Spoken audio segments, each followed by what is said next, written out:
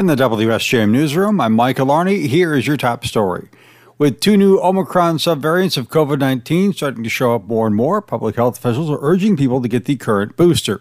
Here's Dr. Matthew Sims, the Director of Infectious Disease Research for Corewell Health. Nationally, these two new variants have crept in. They're called BQ1 and BQ11. They're subvariants of Omicron, and they both come from Omicron BA5, which is the most common one right now. And so it's concerning because they went from basically being nothing to being about 10 or 11% of everything we're seeing. Sims says the new booster is aimed at preventing more cases and maybe even lowering the number of serious events and hospitalizations. New playground equipment could be coming to Silver Beach next year. The Berrien County Board of Commissioners this week voted to apply for a Michigan Department of Natural Resources Spark grant for the new equipment at the main playground. That's near the entrance to the park.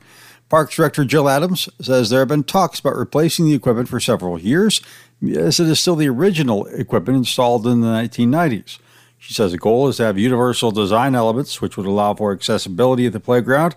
The DNR grant being sought is for up to $1 million. It's not cheap, especially if we are going to bring in the features and the surfacing that we would like to see there. The resolution was written to reflect the Spark grant, so the applications can be for up to $1 million. Adams says the county has been working with designers on planning the new playground. Her goal is to maintain the equipment that people remember and love the most while bringing in some more modern features. If all goes well, work to replace the equipment could start late next summer. Berrien County is adopting an official policy to govern the development of new trails throughout the community. As more municipalities and other groups seek county support for trails, the Board of Commissioners wants to ensure that the county isn't on the hook for things that should become someone else's responsibility.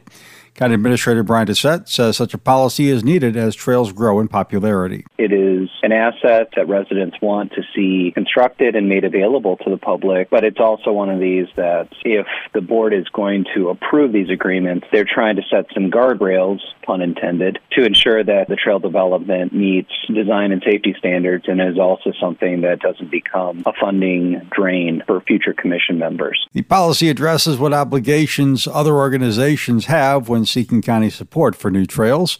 Among other things, the county wants those partner organizations to account for maintenance, design, and liability.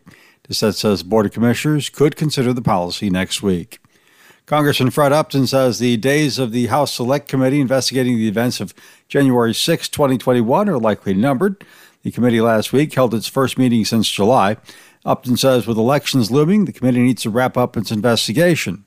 Does he think it's done enough? I think that they have. They're going to be working on a final report. I know that because assuming that the House flips, that commission will not be continued in the next Congress. Traditionally, those select committees like this one expire at the end of the Congress, so one would expect that to happen. So they really have to wrap up their work before the end of December, and I think that they will. He says it's not likely that former President Donald Trump will testify before the committee after they subpoenaed him last week.